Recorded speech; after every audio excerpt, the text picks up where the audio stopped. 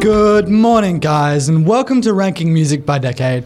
My name's Lachlan, and I'm your host. Please welcome our guests for today. Hi, I'm Patrick. Hello, I'm Brandon. I'm Chris. And today we are going to be talking about and comparing music by decades, with Brandon supporting the 70s, Chris supporting the 80s, and Patrick supporting the 90s. I hope you enjoy, and let's get straight into it. Starting off with pop. Brandon, what's one memory that revolves around music from your childhood that led to your number one pop song? All right, so basically, since I was born, my parents would play really loud music in front of me in the house. So at a very young age, I've been exposed to my mum and dad's taste in music, and that would usually consist of the 70s, 80s, and 90s, but I seem to gravitate more towards the 70s. So I'd have to choose Uptown Girl by Billy Joel for my most memorable pop song, as it just brings me back to those mornings where my mum would blast music while we cleaned the house. She still does, but those memories kind of formed my music taste. So I think that is a really significant memory of mine. Right, that's a very good take, Brandon. Now we'll go to Chris. Chris, what's one song that you think really encapsulates pop in the 1980s? Honestly, it's pretty hard to decide because pop is probably the genre that the 80s is most renowned for. But I'm going to have to choose Everybody Wants to Rule the World because it's just really iconic. It has a lot of the elements that's present in all other 80s songs, like the synths and stuff. A lot of the lyrics talk about how nothing ever lasts forever and making the most of things. So it's kind of emotional, but also got a kind of positive vibe to it. And I just think it's a really iconic song of the 80s and pretty nostalgic. Yeah, that's a very good take, Chris. So now to decide who won the pop genre, I think I'd have to hand that one off to the 1970s with Brandon.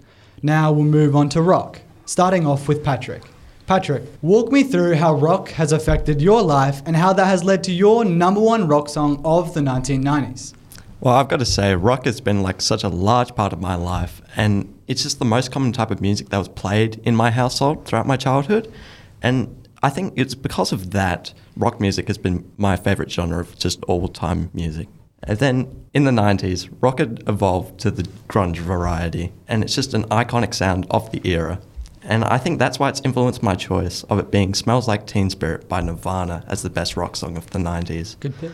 I think the song just encapsulates the sound of the era, and it's just become an iconic rock song with a guitar riff that everyone knows, and it just remains popular to this day. Very good argument there, Patrick. Now, Brandon, what's your number one rock song from your decade, and why is that better than Patrick's? Well, ever since I've been learning the electric guitar, classic rock has been an area of interest for me. So whenever I'm on YouTube looking for tutorials on how to learn the guitar and stuff like that for intermediate players, there's one song that has always been in the tutorials, and that's Layla by Derek and the Dominoes. I love the song. Ever since I've heard it on that YouTube tutorial, I've been listening to it every day, and it's influenced me trying to learn that on the guitar. And I just think it's a perfect representation of the 70s. You know, it's a 7-minute rock ballad, and it's got an even more recognizable guitar riff than Smells Like Teen Spirit. And yeah, I love the song. Both you really good arguments for the rock genre, but this time I think I'll have to side with the 1970s. Now we'll move on to Love. Patrick, Love was a huge part of the 1990s music. What is your number one love song from your decade and why? Well, yeah, I think Love was a really big part of the 90s because it transitioned to just a sense of hopeless romanticism within the songs, like stuff like Iris by the Goo Goo Dolls or November Rain by Guns N' Roses. They just perfectly captured the feeling of hopelessness when it comes to love. Yeah. But with this, I think the best love song of the 90s is Kiss from a Rose by Seal. Not only is it a great love song, it also speaks to people, as it can really be about any type of love, whether it be lost or found. And I believe that a good love song should focus on love as a whole, and Kiss from a Rose does exactly that. Once again, a very good argument, Patrick. Now, Chris, what are your favourite love songs from the 1980s and why? Well, again, like with pop, the 80s produced so many great love songs as well. Some of my favourites would probably be Time After Time by Cyndi Lauper and High Love by Steve Winwood. But I think overall the best one would probably be Africa by Toto. Great it's just pick. super iconic. I reckon it's probably known and loved by like most people. The song tells a story about love and commitment that can be appreciated by anyone, I think. And it's just, super iconic and nostalgic.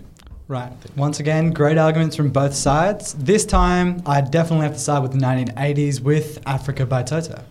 Cool. We'll move on to our last topic, which is overall songs comparison. So we'll start with Patrick. What's one thing that makes your decade's music special? Well, I believe that the 90s marked the end of an era with the 80s leaving it behind. It just brought on new sounds like grunge and took them to new heights. Focused less on synth music and brought the focus back to vocals and bands as a whole.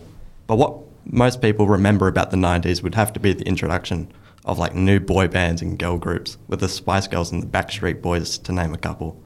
But the 90s also brought an uprise of rap music, with artists such as the Notorious B.I.G. and Tupac, of whom also defined the decade. Overall, the music of 90s was mainly an adaptation of events of the time, as there was a large amount of optimism in music, but also a hint in despair. Good argument again, Patrick. Chris, why has music been so important for you throughout your life?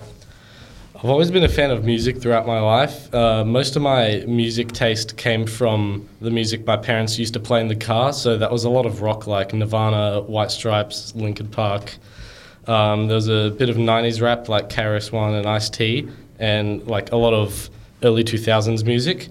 And my love of 80s music though would come from a combination of my parents who grew up in the 80s, so they shared a lot of their music with me.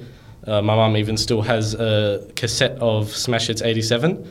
And I also gained a love of 80s music from movies. Recently, movies and shows have gone back to the 80s and made them more popular again. And I reckon without the resurgence of 80s themed movies and shows like Stranger Things and all that stuff, a lot of people wouldn't know about some of the great music from that period. Totally agree with you, Chris. I reckon overall winner for this podcast, I definitely have to decide with the 1970s with Brandon. Now, if you just can't get enough of our podcast, it was just what you needed, or you thought it was just simply the best, you can find more episodes from our school, Cabra Dominican College. You can check them out on the School Life podcast page. This podcast was produced by Lachlan, Patrick, Brandon and Chris for Cabra Dominican College, in partnership with ArchD Radio and Podcasting. Thanks for listening to our podcast. Make sure you're subscribed to this channel to hear heaps of other school podcasts. See ya. Thanks for listening.